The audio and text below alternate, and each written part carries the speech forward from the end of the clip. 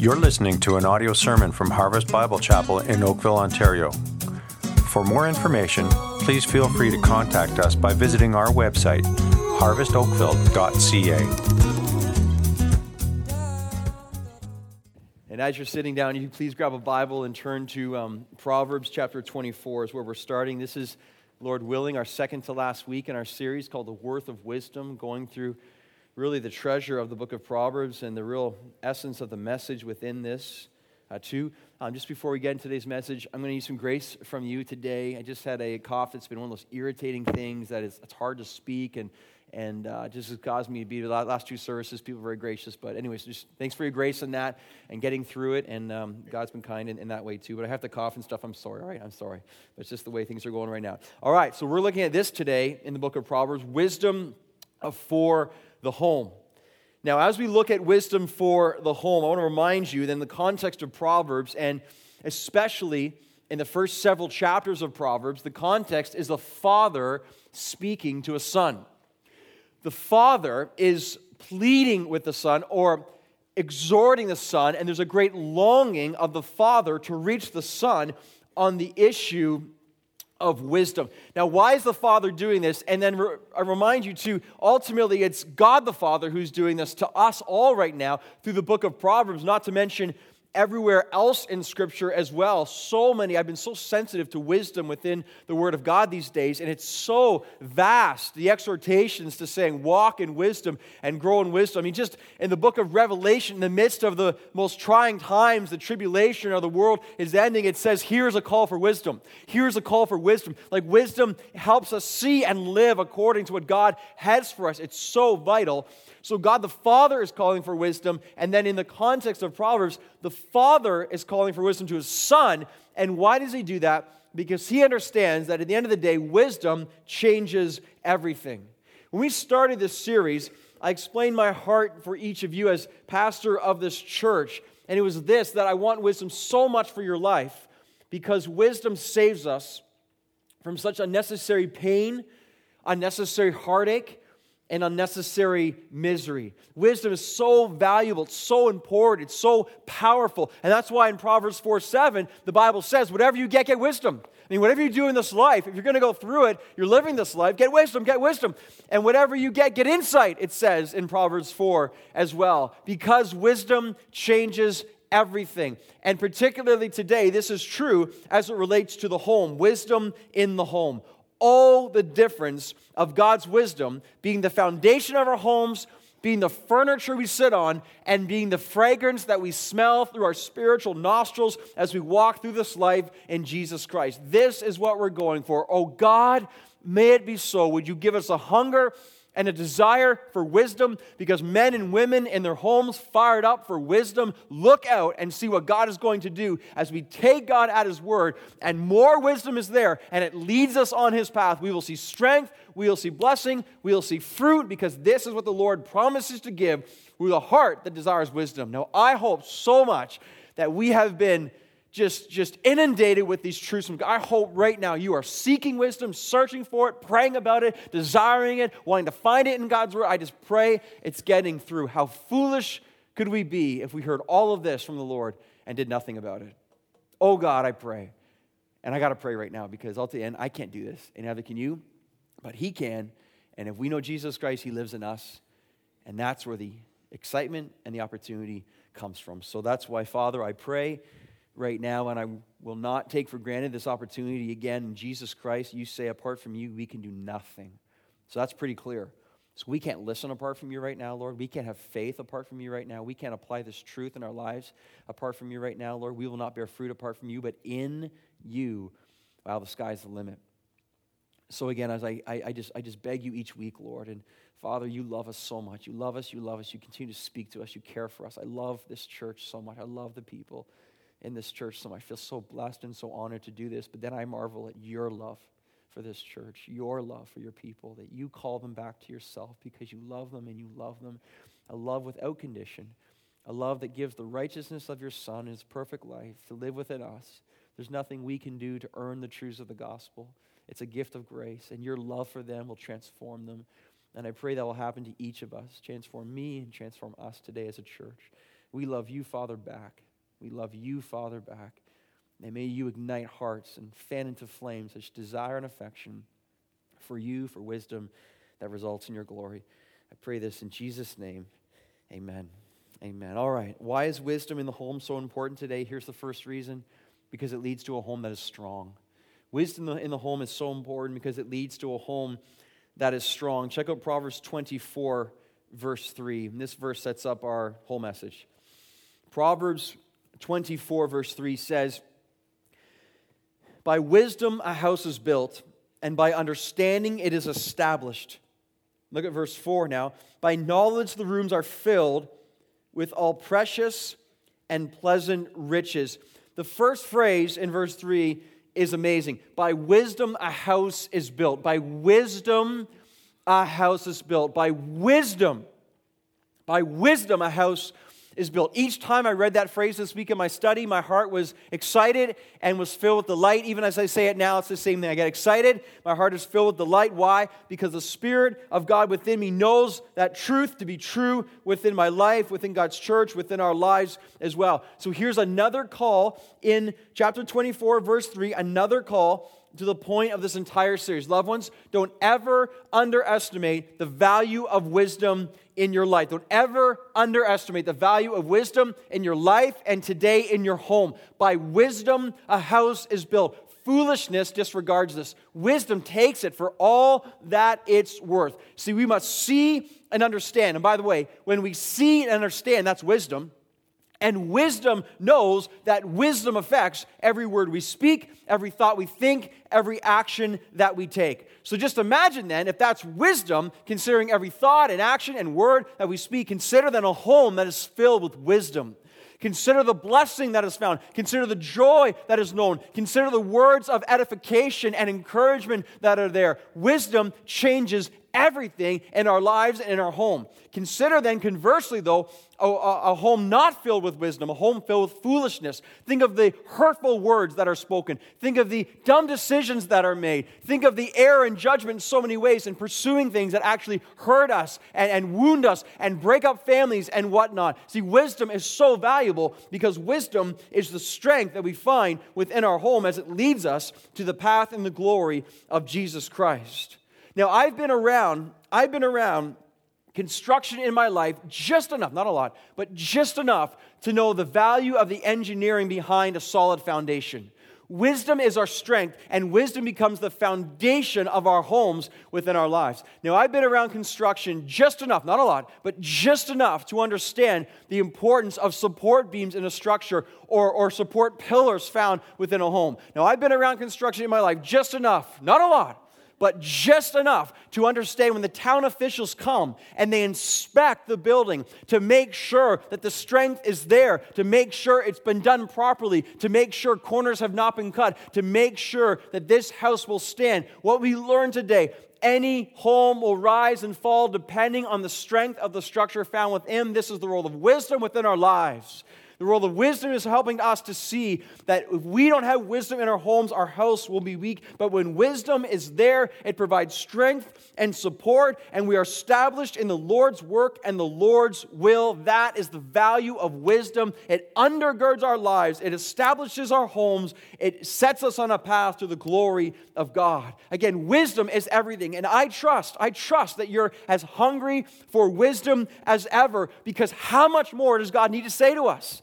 We have been pummeled with evidence. We have been overwhelmed with incentive. We have been drenched with truth. And here we go again today. By wisdom, a house is built. By understanding, it is established. In verse 3, the inference is wisdom brings security to a home. Wisdom brings stability to a home. Wisdom brings safety within the home as well. But notice it doesn't stop there. Notice verse 4.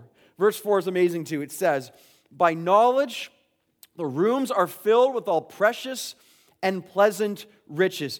So this is beautiful. Here's why I love God's word so much. We're learning here in verse 3, wisdom is the structure of the home. But in verse 4, wisdom is the decor of the home, the decor of the home as well. Now, I appreciate good structure of a home, but I also appreciate the interior decorating of a home as well.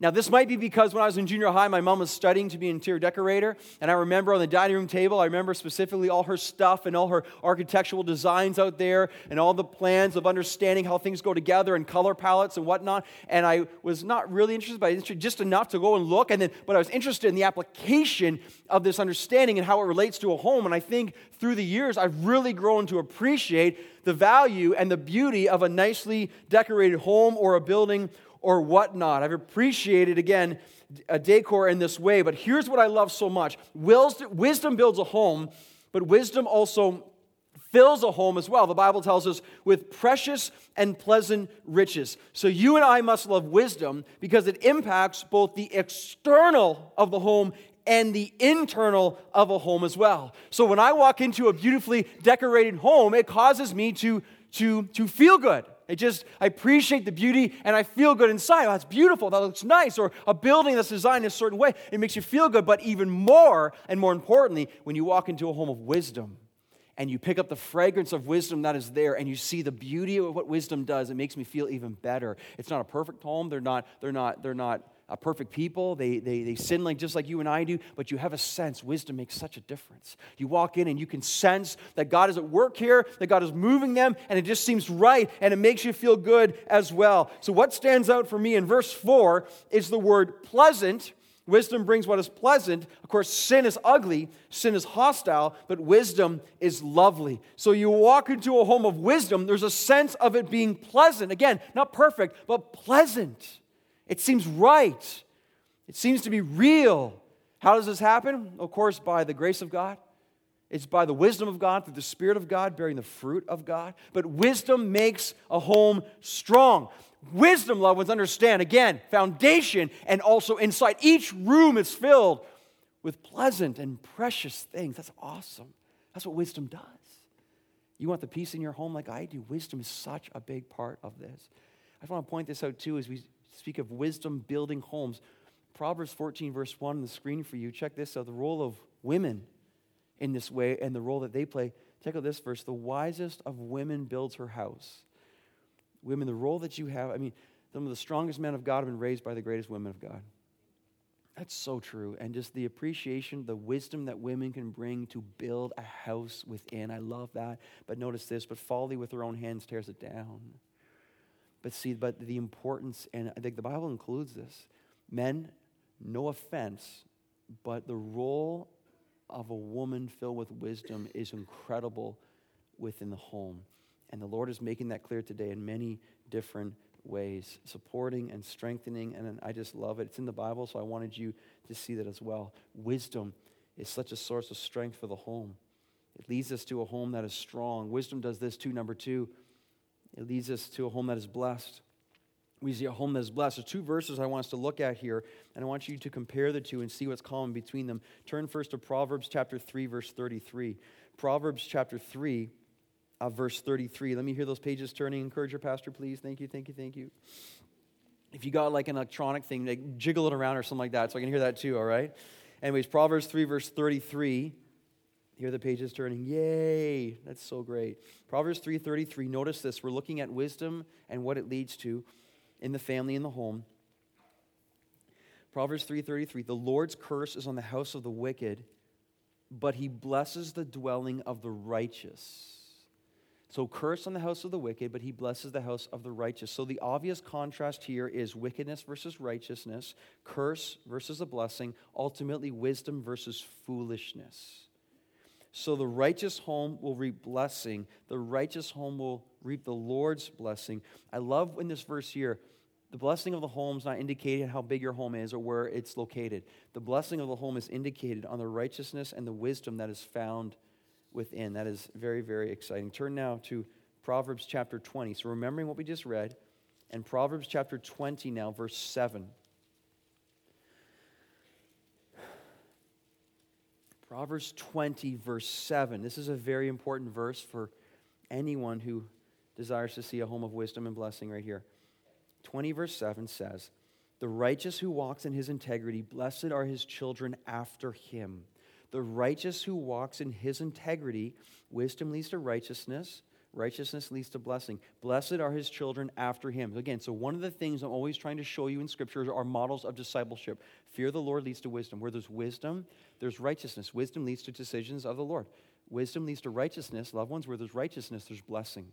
There's blessing. There's great blessing found here. And specifically within this text, where sincere faithfulness dwells, blessing will also dwell. Where genuine righteousness lives from wisdom, so lives blessing. This applies, of course, to the home and the family. What we're seeing here then, one of the greatest gifts that a parent can give to a child is a sincere, authentic pursuit of righteousness in Jesus Christ. One of the greatest gifts a parent can give to a child, if not the greatest gift, is a genuine, passionate love of Jesus Christ that is undeniably real. A fantastic example of this in Scripture is found in 2 Timothy 1, verse 5. Now notice here, Paul's speaking to young Timothy, and Paul says, he quotes on his sincere faith. But notice, the sincere is the most important word there. Sincere, authentic, life-giving faith of Jesus Christ in pursuit of him. I'm reminded of your sincere faith. Notice, a faith that dwelt first in your grandmother Lois, beautiful, and in your mother Eunice, beautiful. I am now sure that dwells in you as well. Again, notice, Paul's talking about the sincere faith, the impact of Lois. Any grandmas in the house? Bless you, bless you, bless you, bless you. Love grandmas in the house, loving Jesus Christ. Man, your impact, you have no idea.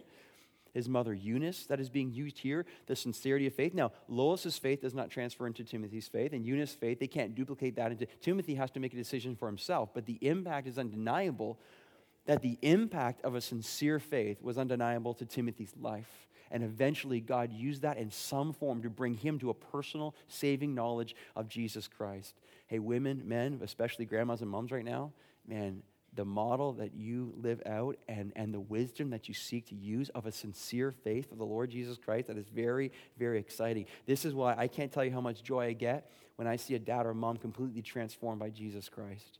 I get so excited, and I get more excited watching the kids respond to the change. The kids are so caught off guard, initially often so confused. Man, what's gotten into dad? What's up with dad? Jesus Christ has gotten into dad. That's what's happened, man. What's going on there? I can't understand. Like, he's so different. What's going on? Jesus Christ is what is so different. The power demonstrated through a sincere life in Christ that is lived out by a parent. Listen, the results are guaranteed. Now, even if the child responds negatively, what is undeniable is the change, is the transformation, is the impact. There's a truth that confronts them. My own testimony is I saw change in my parents that was undeniable. And at first, I didn't want anything to do with it. But I tell you, in my negativity and in my rejection of that in some sense, deep down on the outside, I was like, whatever. But on the inside, I'm like, there's something real going on over there.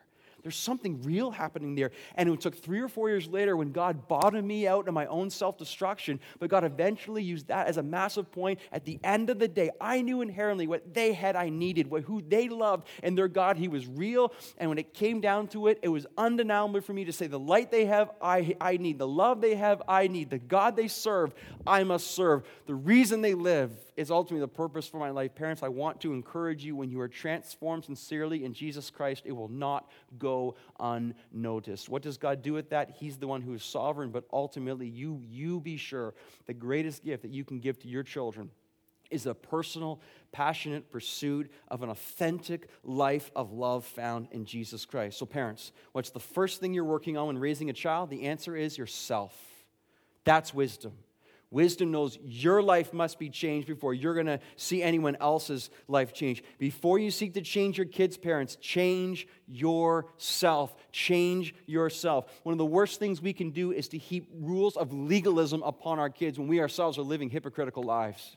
Do not do that. One of the great wisdom of a parent, the parent sits there and gets down to the level of the children, whatever age they might be, and lets them know the person who needs Jesus Christ the most today is you. We need the gospel as parents. We sin every day. We're the ones who are in desperate need of Jesus Christ to take our sins away. We mess up. We must admit our faults. We must help our parents to see our need for Christ so they can see their need for Christ as well. The worst thing we can do is sit over top of them all the time and just pummel them with rules and condemnation and disapproval. Lead, of course, instruct. Yes, what I'm saying is, though, the humility of love, of an authentic pursuit of Jesus Christ that lets the kids see that wisdom wisdom is in the home as we're all pursuing Christ together, that is the impact and the transformation that will be undeniable. The greatest gift you give to your children is your righteousness in Jesus Christ that can only be achieved, of course, as Christ does it in you, the gift that is there. A beautiful, beautiful relationship. And besides, I remember speaking with a wise man with many older children, and he says, you can't fool them, man. They see it all. They see it all, and that is so true. So what are your kids seeing? What are the children of this church seeing? Parents, let me ask you, do your kids catch you praying? Do your kids catch you singing to the Lord? And it's so embarrassing for them, but do they catch you singing for the Lord? Do your kids ever catch you with tears? With tears? Daddy, why are you crying? It's because I love the Lord Jesus. Daddy, you're weird. But listen, they walk away and they know something's happening. It's foreign to them in a good way. Do your kids catch you praying as a couple? Do your kids catch you unashamedly in love with your Savior? And regardless of what they think about that, but do they catch us doing these things as lives that are authentically causing us to live what's real in Jesus Christ? Or do they catch us pursuing the world? Do they catch us on the couch again? Do they catch us worshiping things that are not Christ? May they catch us in pursuit and the love of the Lord, because regardless of how they respond, that will make a big, huge impact. This is wisdom. This is what wisdom does. Wisdom leads to a home that is strong and a home that is blessed. And thirdly, this, wisdom leads to a home that is fruitful. Fruitful. Of course, wisdom leads to fruitfulness. We've learned that in this whole series. Fruitful, and everyone in the home leads to wisdom, fruit in the husband, and the wife, and the children. Now, all of these are a sermon in itself, but let's go for it and let's see what we can come up with here. And I'm going to start here then. The fruit of wisdom in the home, it starts with a husband that is filled with love.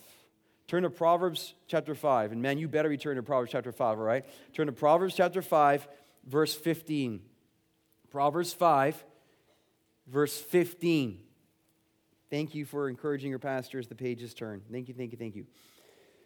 Proverbs 5, verse 15. Now, the context of the entire chapter of Proverbs 5 is the father warning the son against the adulteress. I want you to make sure you know that. Proverbs 5, Proverbs 6, Proverbs 7, all these chapters dedicated to son, watch out for the adulteress. Watch out.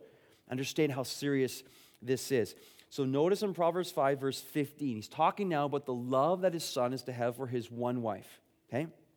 Verse 15, drink water from your own cistern, flowing water from your own well. Should your springs be scattered abroad, streams of water in the streets? Let them be for yourself alone and not for strangers with you. Let your fountain be blessed and rejoice in the wife of your youth. A lovely deer, it's beautiful. A graceful doe, I love that. Let her breast fill you at all times with delight. Be intoxicated always in her love. Amen. Look at verse 20. Why should you be intoxicated, my son, with a forbidden woman and embrace the bosom of an adulteress? Again, the context is a father teaching his son. He is eagerly and urgently directing his son on the path of wisdom. And in this case, what the father is saying here is saying, my son, your love is for your wife. Your love is for your wife alone. Now, one of the things I wish more dads would do in this day, I wish more dads would be able to talk to their sons in this way. I wish more dads, look at the intimacy and the details and how vulnerable the father is with the son and just how clearly he's communicating a heart of what it means to love his wife, the gift of God. I wish more dads in our day would have the courage and not be embarrassed and just feel the urgency to sit down. My son, let me teach you what it means. And one of the problems with this is that you can't teach what you don't know. See, but you're not saying you're a perfect dad, but you're saying, I believe in the principles here. And then you admit in your own sense, I have to be better with your mom, and I have to be better as a husband in this way. But to have the courage to sit down and say, my son, see, the father's filled with wisdom because he has the wisdom to share. My son, this is how you love a woman. This is how you love one woman. This is how you will become intoxicated with her love. I wish more dads would do that in our day. It's so utterly critical that we can pass on this wisdom of this area of life that can often make a home or break a home. Hey, listen, your time's not up, dads. You still have time. Still opportunities to share the wisdom humbly I'd love to see more dads do this. It's so important. But notice the plea from the father to the son. He says in verse 15, he says, my son, drink water from your own cistern, meaning your love is to be focused. My son, don't allow your love to go to strangers. Don't let your love spill like water into the streets and to other people. Your love is to stay at home with your wife. That's why Jesus said, quoting Genesis, therefore a man shall leave father and mother and hold fast. Hold fast literally is cemented. My son, be cemented to your wife as you become one flesh. The Father's saying here in Proverbs 5, my son, be blessed with your wife. Rejoice in your wife of your youth. She is lovely. She is beautiful. She's a gift from God. Enjoy her as God's gift. Be intoxicated with her love. My son, do not be drunk with the world. Don't be drunk in the sexual idolatry and sensual idolatry of the world. My son, get off the couch and love your wife. And notice what he says next in verse 20. He says, why should you be intoxicated, my son, with a forbidden woman and embrace the bosom of an adulteress? I believe so strong that one of the greatest killers of sexual intimacy and just love within a marriage, one of the greatest killers of intimacy within marriage is sexual addictions or idolatry outside of marriage. So many men are filling their minds and therefore hearts with so many sensual images and spreading the affection that is reserved for their wife and worshiping other things of evil and sick lies of Satan on images and other people and thoughts and fantasies. That so many men are spreading their love to the pit of hell that they come back home, there's nothing left.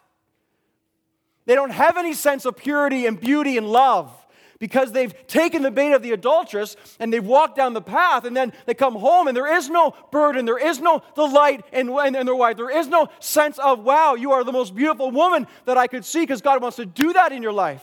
God wants to create the fact and the truth that your wife is the most beautiful woman that you know, because that's what the Holy Spirit does. It's a supernatural thing. God can do that. God can do that. God can do that. He does that in the man who wants it to be true and follows him in this way. That's what the Spirit of God does. And we have to start believing that right now. See, wisdom, and this is such a good call for young men and old men and for husbands and for young men who desire to be husbands. Wisdom sees and understands that the sensual idolatry of our world is sick and satanic. Wisdom understands and sees that the sexual addicted system of our society promises pleasure but delivers destruction. Wisdom knows and understands that a moment of sinful pleasure results in a lifetime of regret. Wisdom understands and knows verse 21 right here. Verse 21, they know, for a man's ways are before the eyes of the Lord. Wisdom knows that. Wisdom knows they can get away with nothing. God sees everything. They know that God ponders all his paths. Wisdom sees these things. Wisdom knows these things and says, it is not worth it. Just to give you a sense of how serious God is about this issue, I want you to look at Proverbs 7 with me. Proverbs 7, verse 21. Proverbs 7, verse 21. Now remember, this whole chapter, the chapters that we're looking at, all these chapters here are specifically talking about the warnings against the adulteress.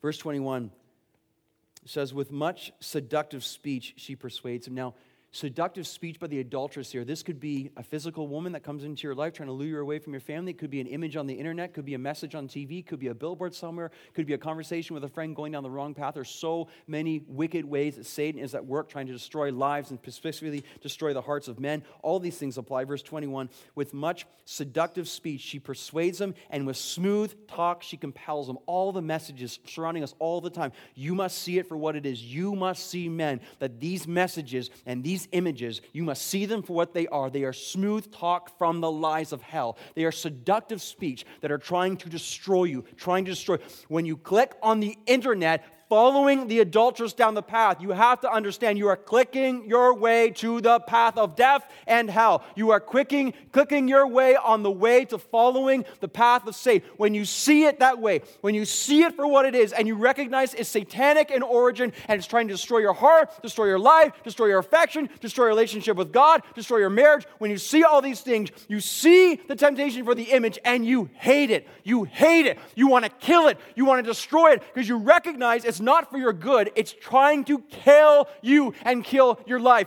So an image is before you. I hate you. I hate you. I hate you. You are satanic. You are trying to take my life down. And because of that, I reject you. I destroy you. I despise you. Get away from me. Get away from my life. Get away from my marriage. Get away from my relationship with my God. Get away from me altogether and don't come back. My eyes are for the woman that God has given me as a gift from Him, the wife of my youth. That's what wisdom sees, and that's what wisdom desires to do. This is the power. This is the power following Him. Wisdom sees this. Wisdom sees it for what it is. And man, you can get there. You can get there. You can get there. You can see it as this is true, and you can hate it for what it is, and you can love good instead. How good a feeling that is, to hate what is evil and love what is good, Romans 12. Notice what the Lord says to us right here in Proverbs 7, verse 22 now. All at once He follows her as an ox goes to the slaughter. You see that? See that? Make that click, you're on your way to death. You sit on that image, you fantasize about that, you're on your way to death. As an ox goes to the slaughter, or as a stag that is caught fast till an arrow pierces its liver, as a bird rushes into a snare. Listen, he does not know it will cost him his life. Sounds good, feels good, looks good, let's do it. On your way to death. Wisdom. Wisdom. Wisdom. Don't believe the hype, don't believe the lie. Man, wake up, wake up, wake up, wake up, wake up. Verse 24, and now, sons, listen. The father's like, listen, listen, listen, listen. Be attentive to my words, my mouth. Listen, son, listen, listen. You got to listen to me. This is serious right here. Let not your heart turn aside to her ways. Do not stray into her paths. For many a victim she has laid low, and all her slain are a mighty throng. There are millions of corpses on the street of men right now. Millions of corpses become the victim of the adulteress. Many a victim she has laid low. Verse 27, her house is the way to hell. Her house is the way to Sheol. Going down to the chambers of death. Wake up. Wake up. Wake up and see the wisdom. To see the reality of what's going on. God help us. God help us. God help us. See the fruit of a husband that loves me, and you have to see the reality of what's going on. I want to turn back to Proverbs 5, verse 18 now. Because what I want you to see here is the love that the Bible speaks of is possible. You know, verse 18, let your fountain be blessed and rejoice in the wife of your youth. A lovely deer, a graceful doe. Let her breast fill you at all times with delight. Be intoxicated always in her love. You know, we read that and so many men are in a place where, can I really ever be that? Can that really ever happen within my life and marriage? The answer is yes. Yes, it can. The Lord is putting that here. Yes, we can love our wives as Christ loved the church. Yes, we can be in a place. See, we've been so cheapened in love. We've been so ruined in the concept of power and beauty and purity within love. But listen, you got to make sure you take the lies of hell and you smash it to pieces right here. Listen, man, look at me. You want to be a husband one day? Listen, you have to believe this right now from the Word of God and the Spirit of God. You can love your wife as Christ loved it. You can. You can be intoxicated with the love of your wife. It can happen. This is what the Spirit of God does. You can't do it in yourself, but it's Christ in you. And what you do, you're like, man, I'm so far from that. I can't even begin to imagine me being in this place, what's happening. What you do is you take small steps of faith right now, and the first step is to believe. You believe it can. You trust the Lord, not yourself, not what the world says. You trust what God says, and you take small steps. You go home. You don't say things that are hurtful. You admit when you're wrong. You seek to be a person who's serving your wife and being selfless in your actions. And when you mess up, because we do, you come back, you humble yourself. You start to believe in small steps that lead to big change. You pray about this. You are seeking to be filled with wisdom. You are going for the Lord. You are waking up and asking God to do what only He can. You rehearse the gospel. Your sins are forgiven. Whatever the past was, that's the past. Now it's the future. And you start to believe, and you start accumulating momentum of wisdom and grace and love, and you start to see that momentum start to grow now. And as God is working, and you fall down, you get back up, and you fall in the ditch, you get back on your bike, and you keep riding, and you're not discouraged by that, and you see God start to slowly sow seeds of grace and love and power and purity, and you're saying things differently, and you're thinking differently, and you're acting differently, and people start to notice, and God starts to bless, and slowly but surely over days and weeks and months, you be transformed into Jesus Christ, and His grace in you starts to evidence fruit upon fruit and love and things that you never thought were possible. All of a sudden, you're a man who's in love with his wife and sees her as beautiful as she really is, and you're so devoted to her, and you love her,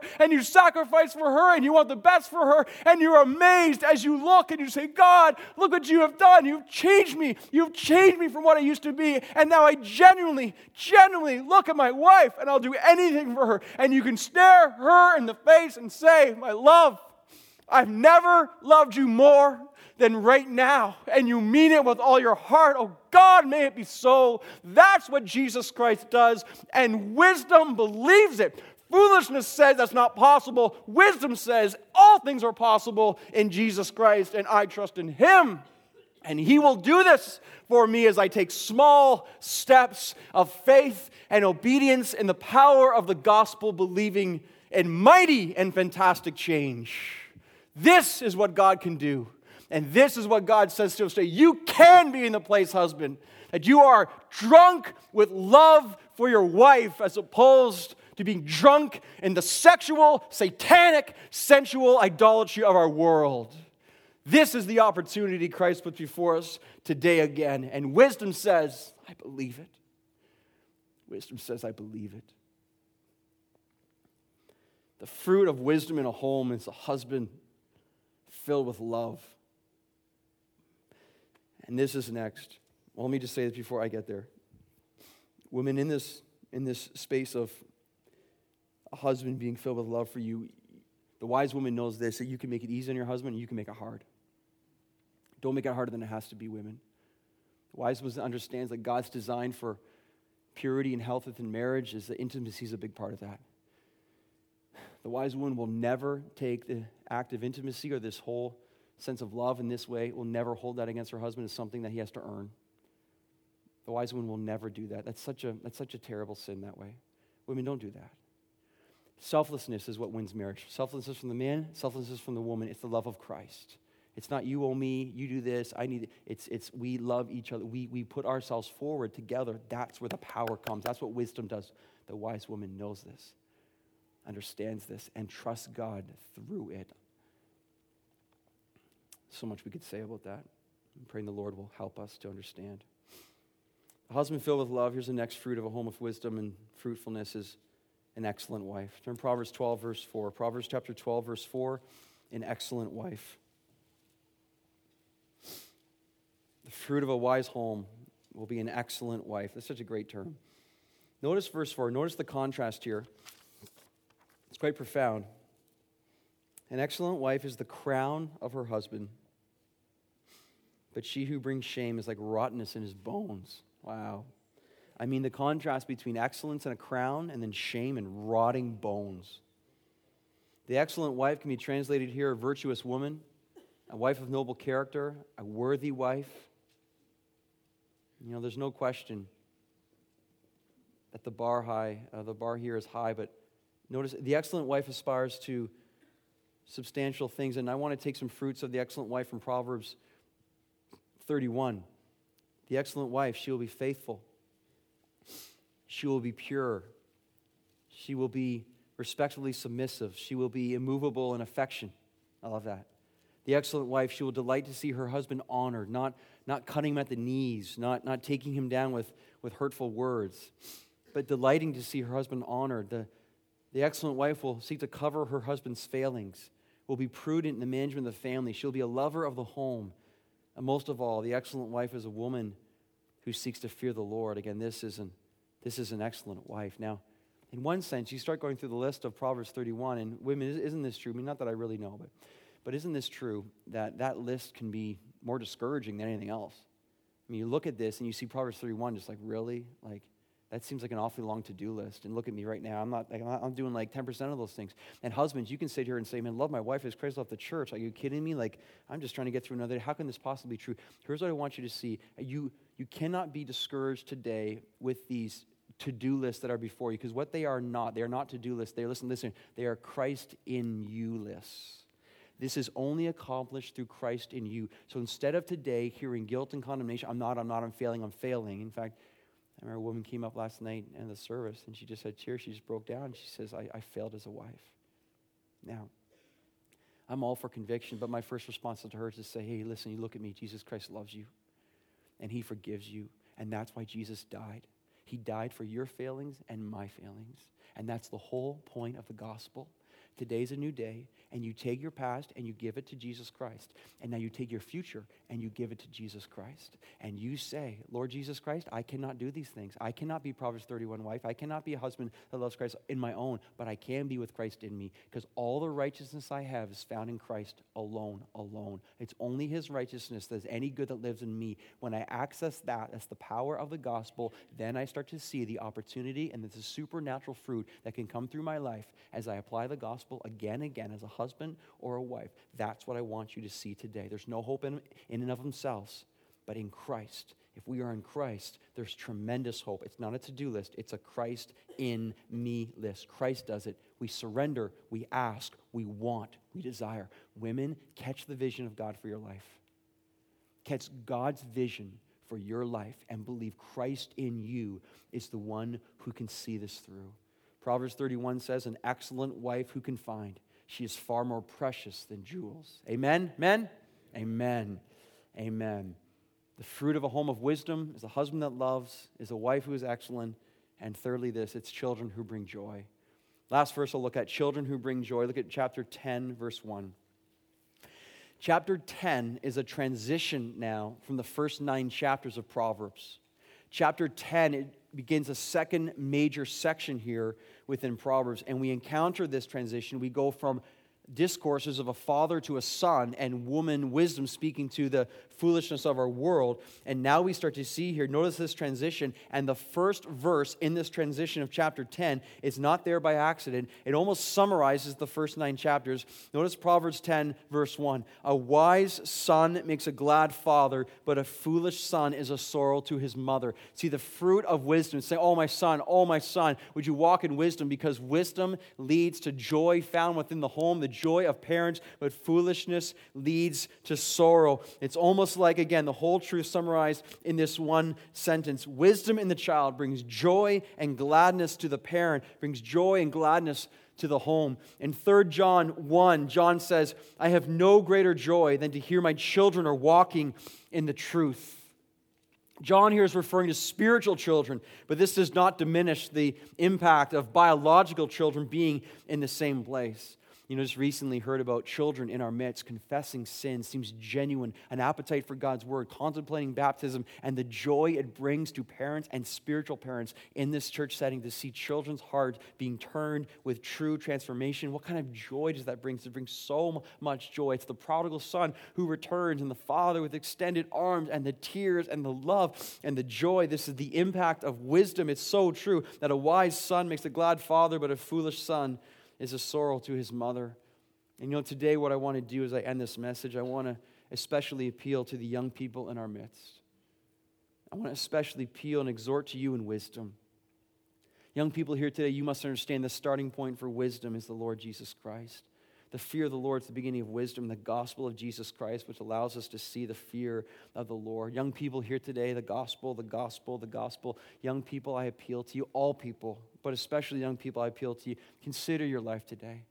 Consider your ways today. Consider your path. Isaiah says, hear that your soul may live. Would you hear today? Would you have ears that can hear and eyes that could see? Young people, I plead with you to wake up, to get your head out of the sand just enough to look around and see the urgency of our day, to look around just enough to recognize this world is bigger than you, to look around just enough and see this world is not just about you and about your desires and your popularity and your vanity, whatever else it may be, to look around just enough wisdom to see that our world is getting very, very small and the impact and the reality that Jesus Christ is going to return so soon. I mean, just look around just enough to understand the Middle East is a nightmare. Economies hanging on by a thread. Pandemic diseases are spreading. Countries at war, on the brink of war. Evils gathering more momentum than ever. Persecution of Christians at an all-time high. All of this, the Bible predicts. Young man or woman, when will you wake up long enough to say, I cannot continue to live for myself and my sin? I mean, do you really think that life's going to go through and you'll be sitting there on a beach sometime at age 60 and just enjoying all the riches of life and casually going through, and then you're going to die, and then what? And then what? There's more to life than you. There's more to life in this world. There's more to life than just our desires. There's so much more to this life. His name is Jesus Christ. He is real. He died for you. He was raised from the dead for you. And listen today. He loves you. He loves you. Young person, old person, doesn't matter today. The gospel, I exhort you in, I proclaim to you, oh, that you be reconciled to Jesus Christ. Could you look up today, young person, and see I need Jesus Christ? To look around to say, what is my life really about? What am I really living for? The Bible says if you confess with your mouth that Jesus is Lord and believe in your heart that God raised him from the dead, hear the promise, you shall be saved. Jesus said, let your hearts not be troubled. Believe in God. Jesus said, believe also in me. Jesus also said, whoever is ashamed of me and of my words, of him will the Son of Man be ashamed when he comes in glory and of glory of the Father and of the holy angels, and so soon Jesus Christ will return in glory. And when the trumpet sounds, as we sang, and he does return, whose side will you be on? There's one of two people in this world. There's one of two people, for Christ, against Christ. That's it. That's it. For Jesus Christ, against Jesus Christ. And the time will come so very soon where that is made abundantly clear. Oh, young person, oh, old person, oh, any person here today, would you wake up and look up long enough to understand that this world is bigger than us, and we were created for the glory of another, for Jesus Christ, and listen, to receive his love, to know his love, and to take by grace. You can't earn this salvation. You receive the gift of grace through faith and forgiveness of your sins. And when this happens in your life, you have wisdom from God. You'll never be the same again. What greater joy will a parent see? But you don't do it for your parent. You do because you love the Lord Jesus Christ, and you desire to find eternal life, and you desire to be set free from your sins. I'm going to pray a prayer right now, and if anyone is here today and you desire to be set free from sin in Jesus Christ, then you can pray with me right now. Let's bow our heads and let's pray. Father, I do pray if anyone is here right now who is seeing for the first time, who is believing for the first time, who's feeling the truth for the first time, I pray in Jesus' name, Lord, they would pray with me right now, and they would say, oh, Lord Jesus Christ, I'm a sinner and I need a Savior. Or, Lord Jesus Christ, I pray, Lord, you would come and live within me, Lord. You would cause me to know the realities of eternal life, and you would save me from death. Oh, God, Jesus Christ, I believe in you. I give you my life. I want to live for what actually matters. I want the truth to be known in my heart. Would you, oh Lord, take residence in me that I may never die again?